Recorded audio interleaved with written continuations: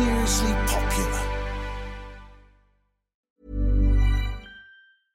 Cool fact, a crocodile can't stick out its tongue. Also, you can get health insurance for a month or just under a year in some states. United Healthcare short-term insurance plans, underwritten by Golden Rule Insurance Company, offer flexible, budget-friendly coverage for you. Learn more at uh1.com. When you're ready to pop the question, the last thing you want to do is second-guess the ring.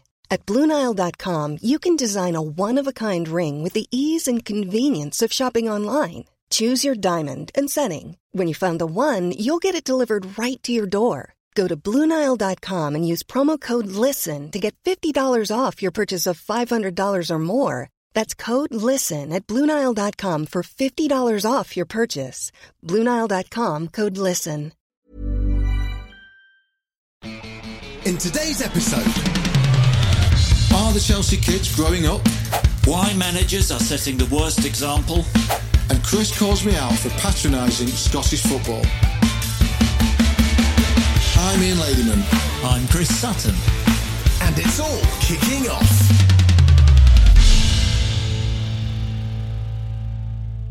Mate, there are only 3 points separating the top 5 teams in the Premier League. Are we actually going to get a proper title race this season? Yeah, I think it's... last week I was a little bit worried with Liverpool dropping points at Luton. I think it's out of 3 though, isn't it? Manchester City. You have a phobia about it being a one-horse race again, don't you? You're really worried about that, aren't you? I do, because, you know, there's a lot of criticism about other leagues around Europe being boring because, you know, certain teams dominate them. Bayern Munich, the Bundesliga, for one. Manchester City are so dominant, or have been so dominant, haven't they, in recent times? So it's a really good thing that it looks like, yeah, we've got a tight race on this year. I agree with you. How many teams are in that race? You say 3? 3. So the City, Liverpool, Arsenal. Yep. Arsenal, I really want them to try and buy someone like Ivan Toney in January. I know that's almost like playing Football Manager, just go buy. But I can just see them on the kind of fringe of being such a powerful team if they just had that number 9. I really hope they try and do something significant in January to take them onto City's shoulder properly. And you rate Ivan Toney that highly that you would think he would be yours a significant difference? Because, you know, all the talk is about Arsenal need, an elite number 9. Eddie Nketiah is not quite at that level. People are saying, you know, there are doubters there, but it's a stretch to say that Ivan Toney would take them to a title, isn't it?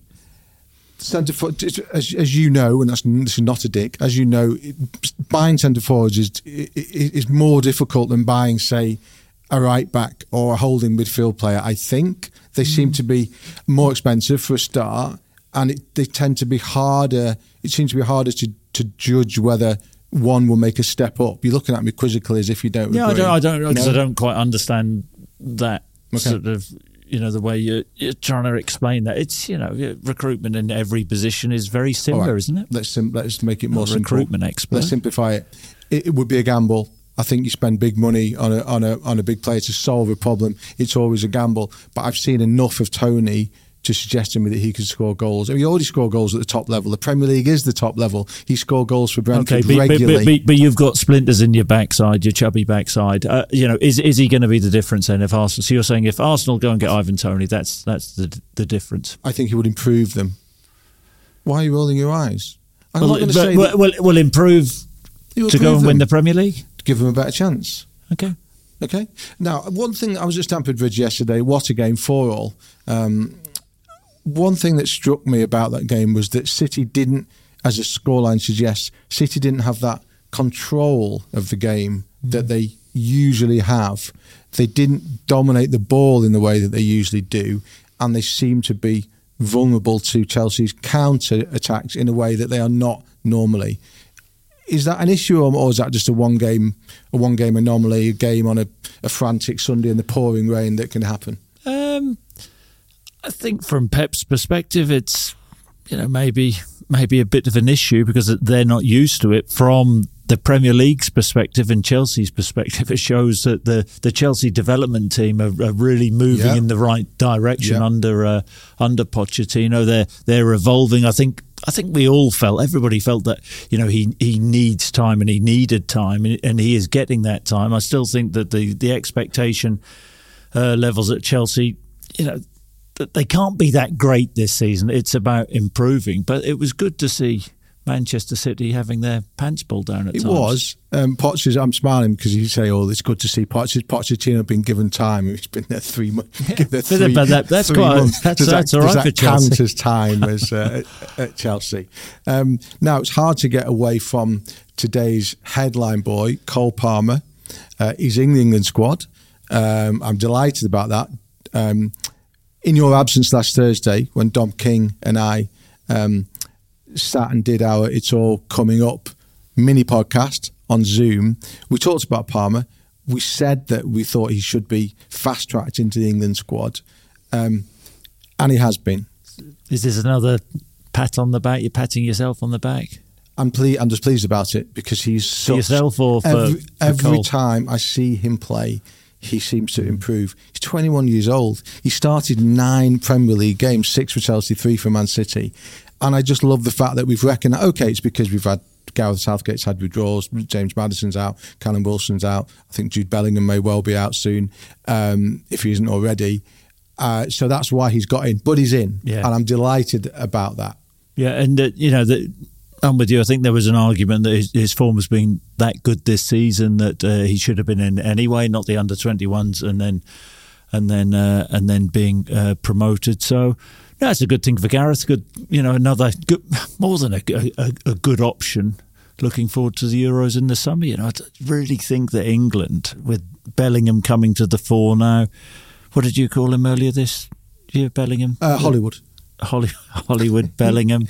In one game. I actually, it's the first time sort of ever where I actually think, England, no, don't say it. England, you'll be saying golden generation. England may go close. You'll be saying golden generation. I think England are getting to the stage where Bellingham is that outstanding that they can have a real good crack at the Euros. I'm pleased that Gareth. I'm repeating myself a little bit while I'm explaining myself. Also pleased that Gareth has gone for Palmer. He could have gone for Sterling.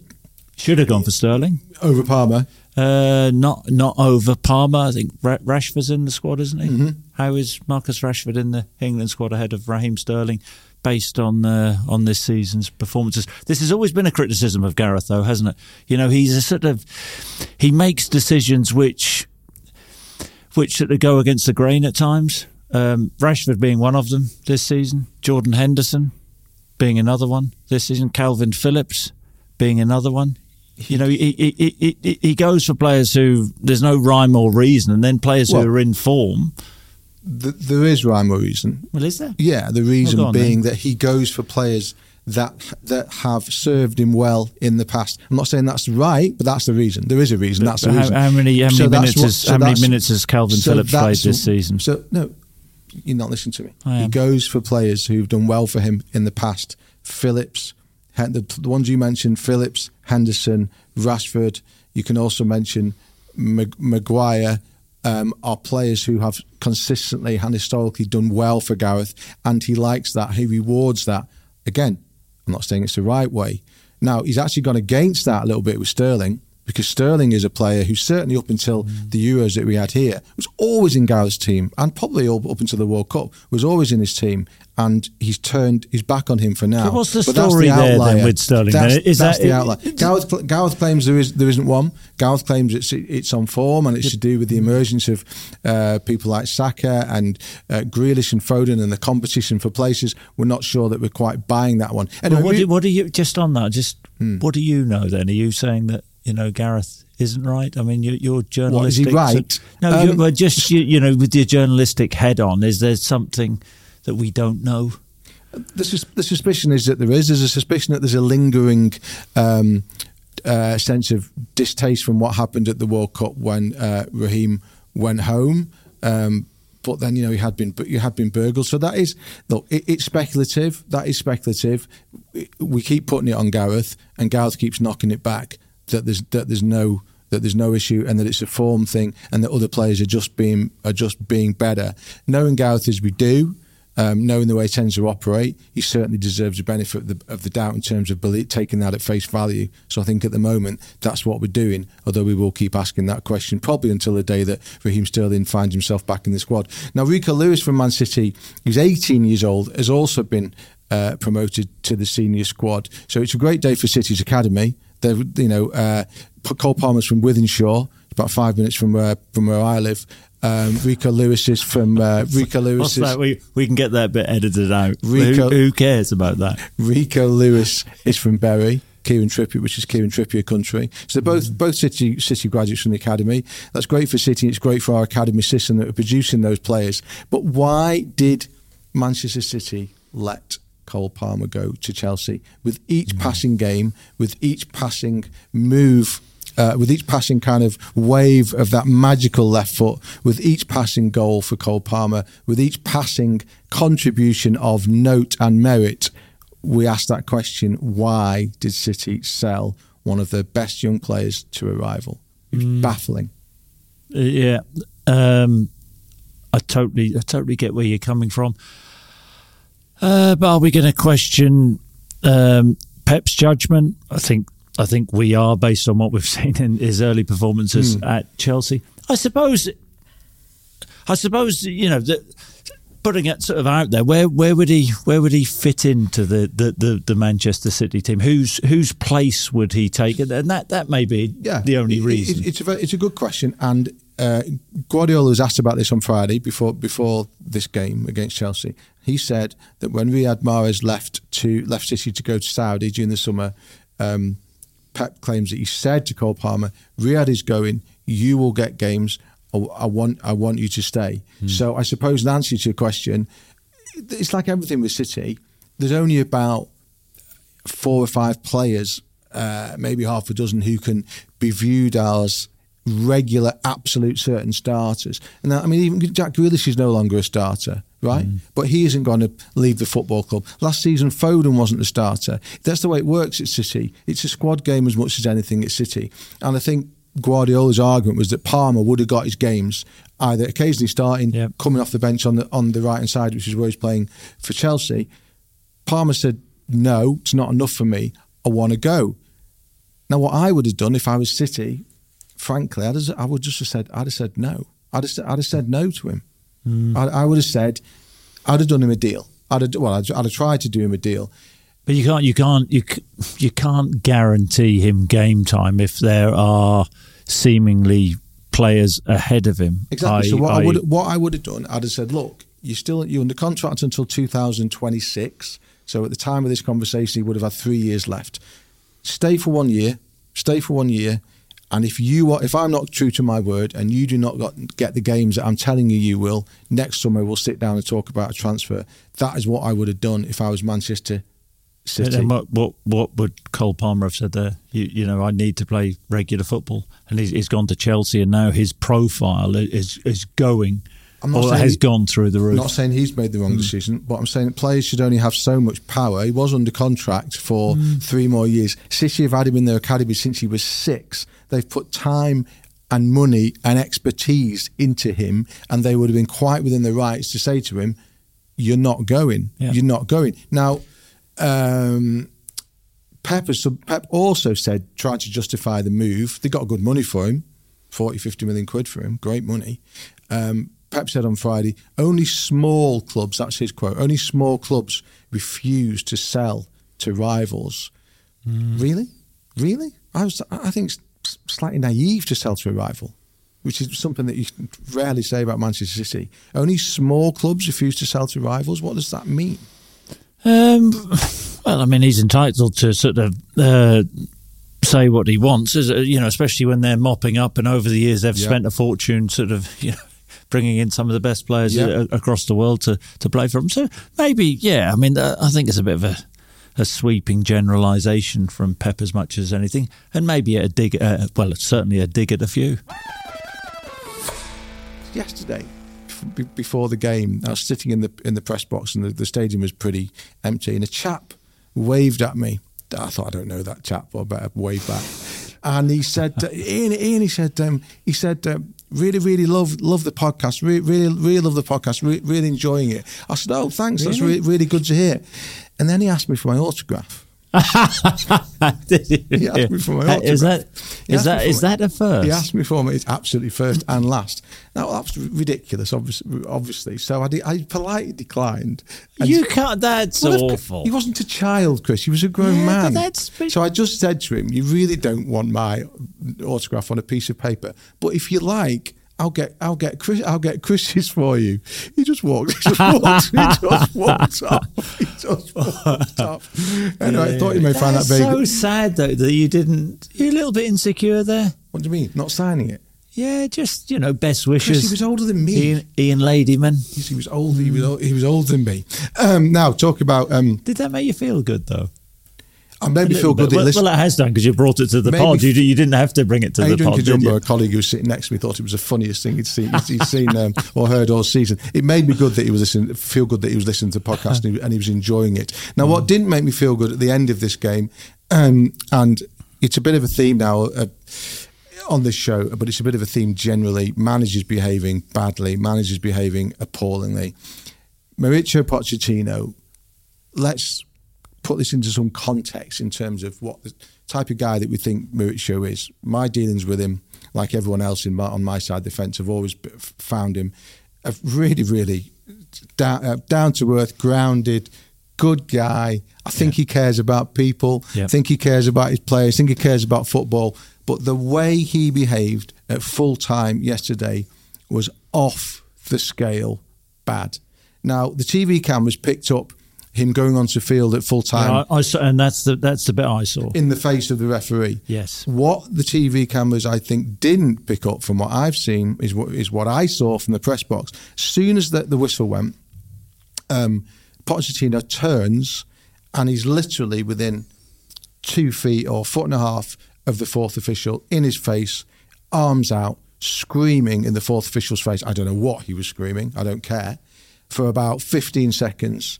And Craig Pawson, I think the fourth official, had to stand there and take it. Pochettino behaved like a yob. He behaved like a bloke who's just been told he can't come into a nightclub at midnight. You see it on a Friday night. I haven't seen much like that. I don't want to single him out as being some kind of great bad guy for this. He's apologised. I think that showed some decency. He's not the only one. They all do it.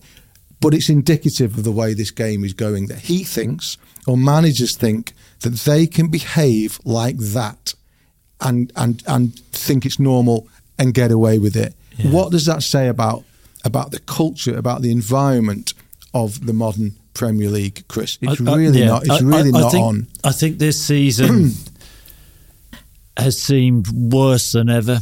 In terms that's one of the worst I've ever seen. Premier League managers, attacking referees. There's a lot of issues with VAR.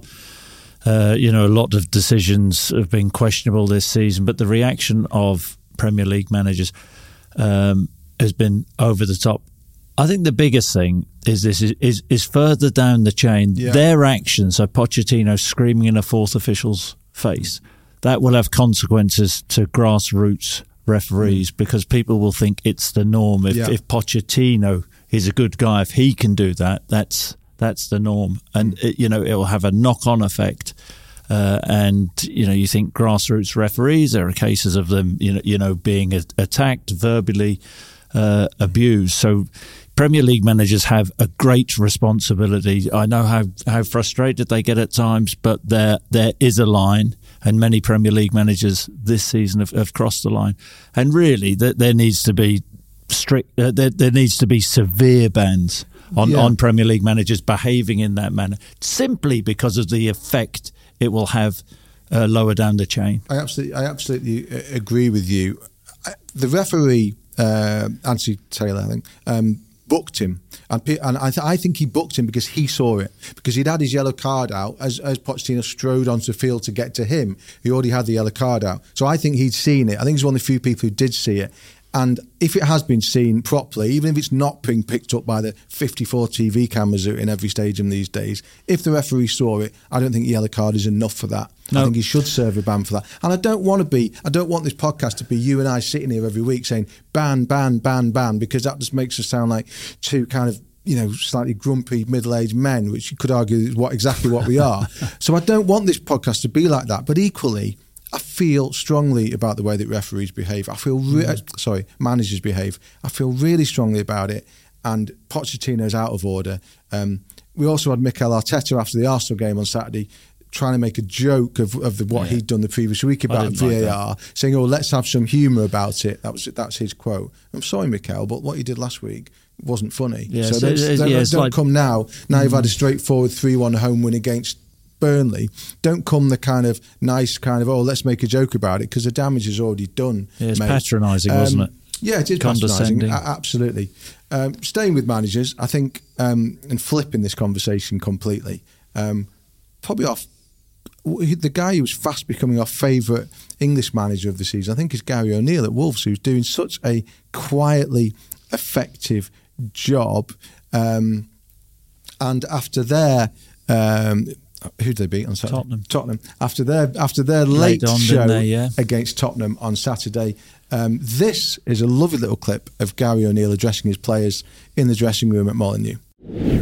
Take huge belief from that, because I asked you to give a lot, and sort of represent what I was, but I couldn't have done that, lads. I wasn't good enough to do that. I could try as hard as that, and I could give as much as that, but that performance out there is high level, lads, high level. The only thing I ask of you now is go and enjoy your time off, and make sure that is our level, okay? Make sure that is our level, because that is an incredible performance, okay? A lovely little address and a nice insight into what happens in the Wolves dressing room, courtesy of Wolves TV, I think, their own TV channel. If you're a player sitting there and you hear that from a manager before your 2-week international break, you're absolutely kind of swelling with pride, aren't you? Yeah, and I really rate him highly. I think we both, I don't know your view on him getting the boot by Bournemouth, actually, but I thought, that was extremely harsh. He's carving out a really strong reputation as an excellent manager. I just wonder when the time comes for Gary O'Neill now, where he will be linked, say Erik ten Hag. If things don't go right, although they are the form team, they're on the charge. But we watch them on the charge. But would he ever be linked? No, with a job like Manchester United, and that's wrong. This is a guy that kept Bournemouth up. Went in, took the Bournemouth job when the previous manager had absolutely whammed them. Just lost 9-0 to Liverpool. He steps in, keeps them up, kept them up easily. People say, possibility of manager of the season. Ends up losing his job because he's not trendy enough. Exactly. I don't know, whatever it is. So then he walks into Wolves, and I think I don't know whether. But I think some people have forgotten. He walked into Wolves a couple of days before the start of the season. They had that performance first game against Manchester United. Arguably, Wolves should have far many points than they have done. They've been on the wrong ends of some shocking at United decisions. And at Sheffield United. So then for him to go in and actually set up a team which is really well balanced. I mean, it's pretty remarkable, and his reputation is growing and growing and growing. But why then? What's stopping him? Getting linked with a huge job. That whole thing is wrong, because I don't understand it. Snobbery. It is simple as that. It's snobbery in English football. We've talked about it before. That is why. I mean, I would argue he's probably slightly early in his time to be linked with a place like Manchester United. But even if he was a season down the road, he still wouldn't be, because there's too much snobbery. Hold that thought. We'll be back right after this. Mom deserves the best, and there's no better place to shop for Mother's Day than Whole Foods Market. They're your destination for unbeatable savings, from premium gifts to show-stopping flowers and irresistible desserts. Start by saving 33% with Prime on all body care and candles. Then get a 15-stem bunch of tulips for just $9.99 each with Prime. Round out Mom's menu with festive rosé, irresistible berry chantilly cake, and more special treats. Come celebrate Mother's Day at Whole Foods Market. Market. Hiring for your small business? If you're not looking for professionals on LinkedIn, you're looking in the wrong place. That's like looking for your car keys in a fish tank. LinkedIn helps you hire professionals you can't find anywhere else, even those who aren't actively searching for a new job but might be open to the perfect role. In a given month, over 70% of LinkedIn users don't even visit other leading job sites. So start looking in the right place. With LinkedIn, you can hire professionals like a professional. Post your free job on linkedin.com/people today.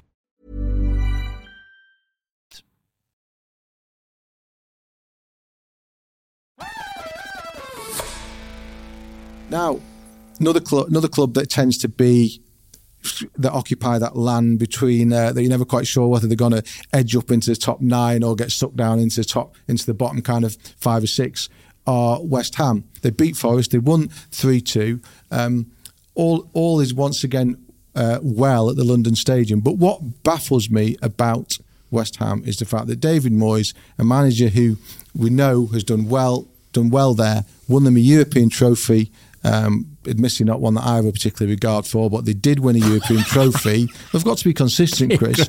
Begrudging well, I can't credit. pretend that I think the European Conference League is a great competition just because West Ham won it when last year I spent all last year slagging it off. So, but they won it. They gave their supporters a European trophy. They love that. David Moyes has given them something they hadn't had for an awful long time, and yet he's out of contract this summer. Next summer hasn't been offered a new one. It baffles me a little bit, and we're going to talk about that now with our chief football reporter, Sammy Mockbell. Why is David Moyes out of contract next summer? Why has he not? Why is it a new one not sitting on the table in front of him? That question will linger until David Moyes finally departs. I think he's going to depart. All the information that we have indicates that he will depart at the end of this season. I think there was a plan to do that last summer, at the end of last season, for him to move on. But obviously, them winning that European trophy, the Conference League, kind of spun that direction on its head a little bit. Because how can you sort of open the door for your head coach to leave when he's just landed you know, your first trophy in decades? So David Moyes deserves a lot of credit for turning that narrative round last season. But I think, again, what we've seen this season is they've had an indifferent start, and that narrative is kicking into gear again. And I think it will continue to do so until he goes. So two questions on the back. The first one is, so if you say that in very polite language that it was all set up for him to go at the end of last season, you mean he was going to be sacked? Effectively, cool. That's right, what it is. Right. When you still got time on your contract and you don't want to leave, but they're rushing you out the door. Fine. So they'd have sacked him if they hadn't won the Europa Conference League, but he did win the Europa Conference League. They lost their best player in the summer, Declan Rice. They signed 4 or 5 to replace him. They're doing okay this season, but they still want him out. Why? David Sullivan, chairman, owner, he wants to drive this football club forward. So last summer, he appointed a director of football or a technical director, sporting director, however you want to coin the appointment and the job title in Tim Steidten, who came from Germany with a very good reputation, having worked at Bayer Leverkusen, Werder Bremen, to almost push the club into the future. I think what we've seen over the summer is the lack of an alignment certainly in terms of recruitment with regards to what Tim Steidten wants and what David Moyes wants.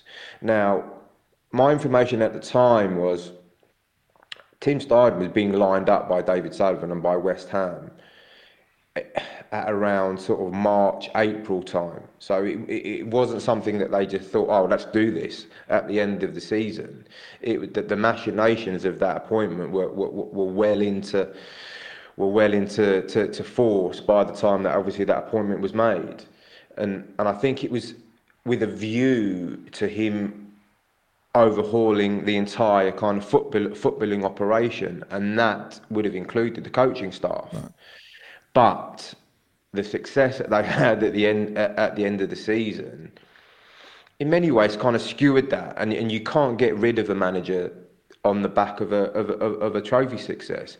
But in saying that, I think what happened over the summer with regards to the signing of players, the players that David Moyes preferred to sign, and the players that Tim Steidten had his eye on, the disagreements over that, I think, will eventually lead to Moyes going. Where's the evidence of this misalignment between David Moyes and the sporting director? In the summer, David Moyes, having won the European Conference League, I think he felt that allowed him to have a firmer grasp on the club's recruitment policy, and I understand he wanted to go more proven, Premier League proven British players. So we knew about the Harry Maguire transfer. That didn't happen for a myriad of different reasons. He wanted Harvey Barnes, who obviously ended up going to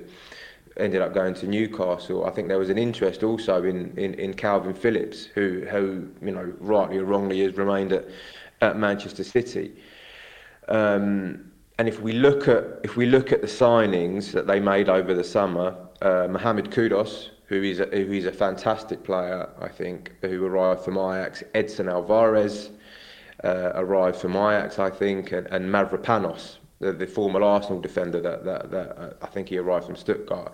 My understanding is that they were all kind of identified by Tim Steidten as yeah, but David Moyes has the final say on these things. I'm not sure he does. Generally, do you think David Moyes is appreciated enough by, not just within West Ham, sounds as though maybe he isn't within West Ham, but by the club's fan base? Because they're quite an ambitious lot, West Ham fans. Do you think he's loved and appreciated enough by West Ham fans? I think the fans, certainly after the end of and the euphoric kind of end of the last season, I think they certainly respect him, Ian.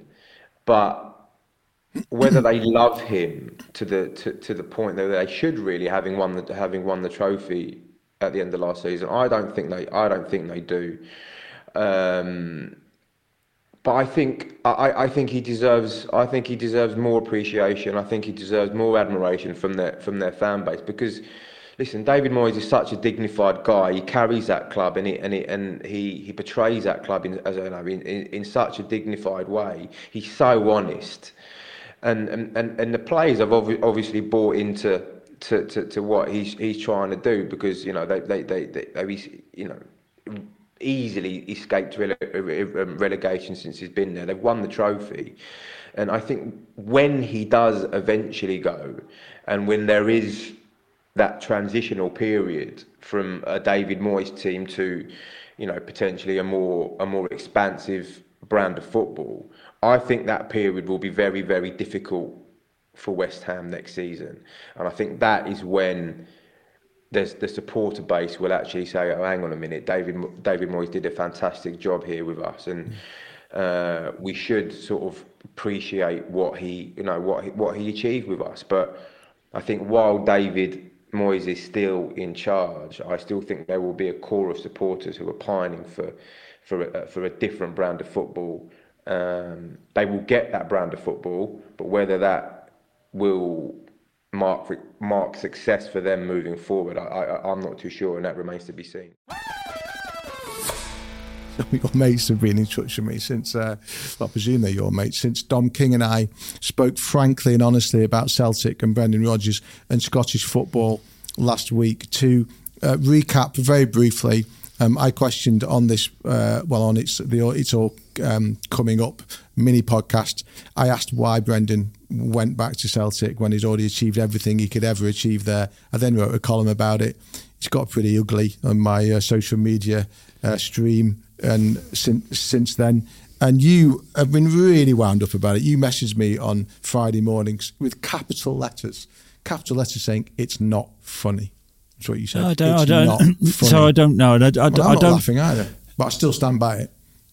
Yeah, but I think you're an excellent journalist, but I think you've got this badly wrong. I've got some stats that are going to back me up. I think. Well, do you want to get your stats out of the way? Yeah, I do. Go. So I said that Brendan shouldn't go back. Can only win what he won before, which is everything domestically. Hasn't got a chance of succeeding in Europe. And I think what plays to that is that they lose 6-0 in Europe last week in Atletico Madrid, come back home and then beat Aberdeen 6-0 by the same score, which shows they are far too good for the league that they're in, but they're not good enough. Hang on a minute. I haven't finished. They're not good enough for the league, for the company that they want to keep. Celtic are top of the Scottish Premiership. They've got 35 points. The team in third, admittedly they've played a game less, the team in third, St Mirren, they've got 19. Just a stupid, it's a really stupid argument. Celtic have almost got double the amount of points as a team in third. But so I mean, where do you want to go with this? Manchester City have won the Premier League 5 out of the last 6 seasons. I want to know what's wrong with my argument. So it's interesting in a European week that you chose to have a pop at Celtic, who look, it's an embarrassment. Right. Yes. Let's not look. I listened to what you said and I listened to what Dom said. I saw your article. It's a pop at Celtic. It's a pop at Scottish football. So in a week where Manchester United have spent over £400 million lose to the minnows of Copenhagen, you chose not to mention that. Newcastle United have spent a fortune, bottom of their Champions League group. You just went all in on Celtic and Scottish football. Bottom line with Brendan Rodgers, okay, so you said that he's going in your article something about spending his most valuable years marking time. So how can you judge what Brendan's goals are for him taking on a particular job? How can you judge it? That isn't for you to judge, is it? No, it's not for you to judge. Because you, but you can change your opinion on a certain job role, and if Brendan is doing that and he's gone back into a difficult situation, then he's entitled to do that. That's not for you to judge. And your whole sort of mediocre poverty line on Scottish football, it's sort of. I mean, is it all about commercialism? Is it all about elitism? So you're telling me, in your opinion, you think the Scottish League is poor, right? Yeah. So, but this is where Scottish people get sick and tired of the likes of people like yourself. It's a misguided judgment. Scottish football, okay, in terms of attendances. Mm-hmm.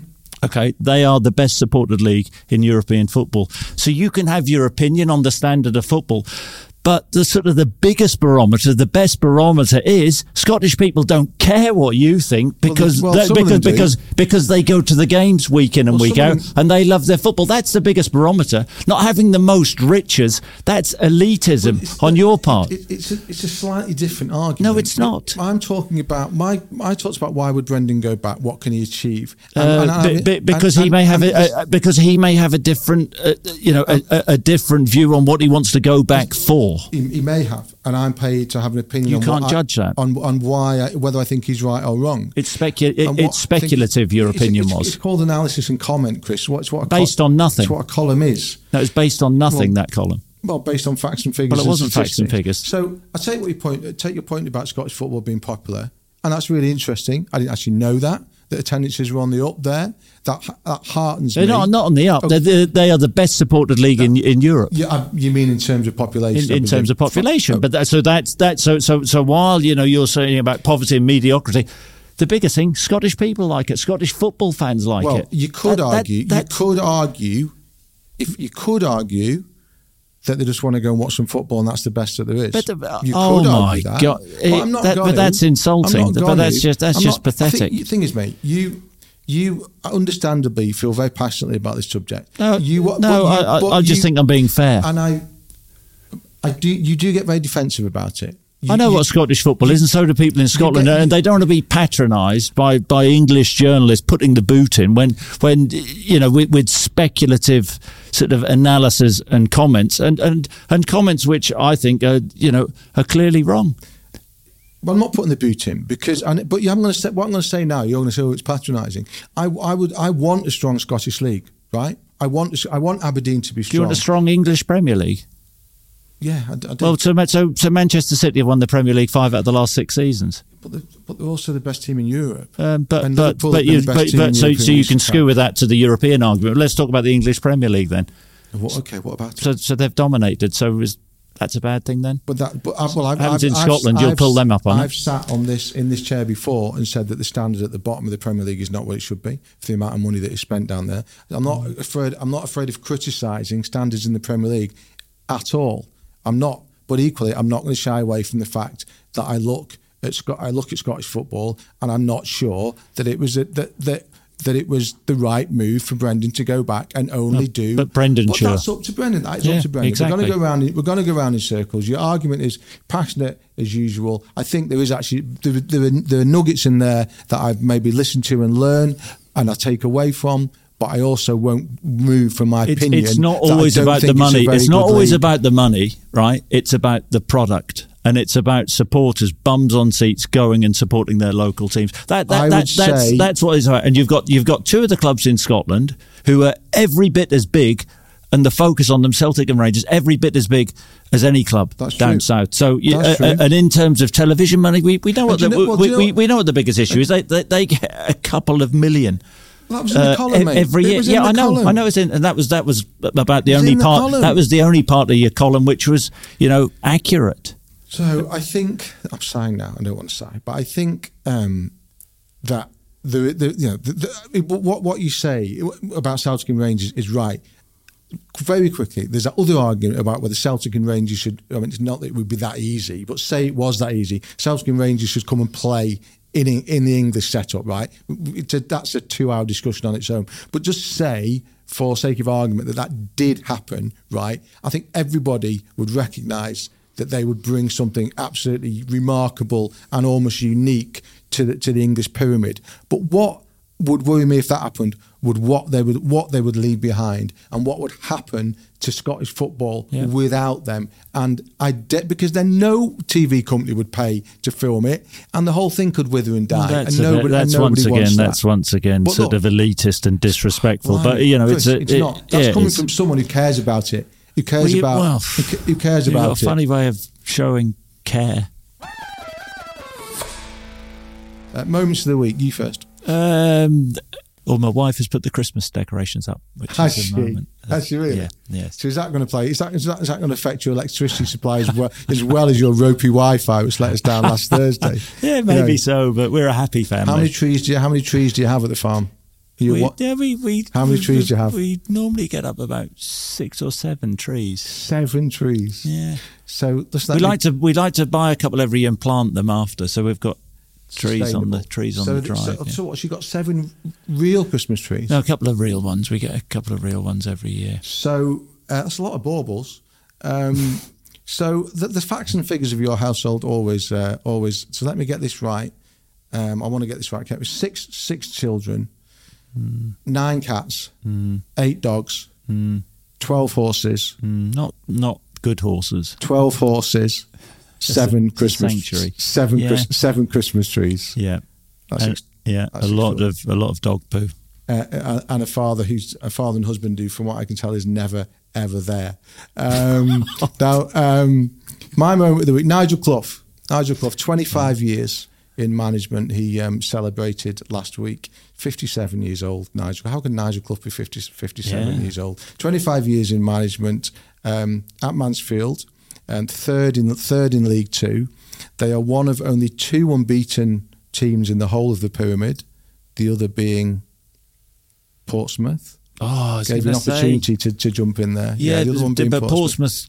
They got knocked out of the. Did they get? This is in the league. Yeah. Oh, I mean, Mansfield got knocked out of 3 cups in a week. Yeah. Last week they lost 3 cup games on the bounce, but came back in the league and won at Salford. So yeah, unbeaten. Nigel did a chat for the Football League. He went into a school in Nottinghamshire last week and admitted that a lot of the kids asked him why he was in management, and he was like, "Oh, well, part of it was it's kind of in the family." And these kind of kids just looked at him. Because, I mean, if you're that age, you don't know Brian Clough is, do you? I'm fond of Nigel. He's done a wonderful job, a good job at Mansfield. Almost got in the playoffs last year, lost in the playoff final the year before. This year he's having another go at it. And I was talking to the kids about taking his dog, Bobby, into training every day, which of course is what Brian used to do at Forest. Used to take Del Boy in every day, and Nigel also gets his injured players to walk the dog when they recover, which is something else that Brian used to do. So that's one of my moments of the week. But my second one now. So I'm on the train coming down to London from Manchester yesterday morning for the game at Chelsea. Dear old Avanti, West Coast. Hasn't let me down that often recently, actually. Sitting across from me in the carriage was Sue Pollard. Sue Pollard, the actress. Hi. There you go. So I Googled her quickly. 74, Sue. She was wearing pink Doc Marten boots, orange trousers, and it was an hour into the journey until somebody had the courage to walk up to her and go, Heidi, hi. And fair play, she just went, hody ho, hody ho. And then about 10 minutes later, the ticket inspector walked up, so it's ticket check. Sue gave her the ticket, and she said, "Oh, madam," I don't think she recognised her. So, madam, this is a first class ticket. Why are you sitting in standard class? This is a first class ticket. And Sue said, "Oh, I went in there, but there was a gentleman sitting in my seat, and I didn't like to move him." Isn't that lovely? You know what I mean? Absolutely, yeah. I thought so anyway. Yeah. And then she went and moved him and turfed him out and had a breakfast. Well, there you go. Heidi, hi, hody ho. I think that is a pretty reasonable way to finish this week's show. Thanks for being with us. As always, thanks for listening to us. Thanks for watching. Please remember the old essentials: like, subscribe, comment, send us some questions. Go to Mail Online for all your breaking sports news, where you would have found this morning the breaking news written by Jack Gordon that Cole Palmer and Rico Lewis have been promoted to the England squad. Feel free to download and subscribe to the Mail Plus app. Also, there's lots of extra content on there. This Thursday, Chris and I will be back together on Zoom, providing his Wi-Fi works, to do our It's All Coming Up show ahead of the international weekend. England play Malta on Friday. I wonder if Cole Palmer will get a look in for that one. Probably more likely for the second game in Macedonia, I would suggest. But most importantly of all, be here again next week for the next episode of this show. My name is Ian Latham. The chap on my left with the enormous Scottish chip on his shoulder is Chris Sutton, and this has been It's All Kicking Off.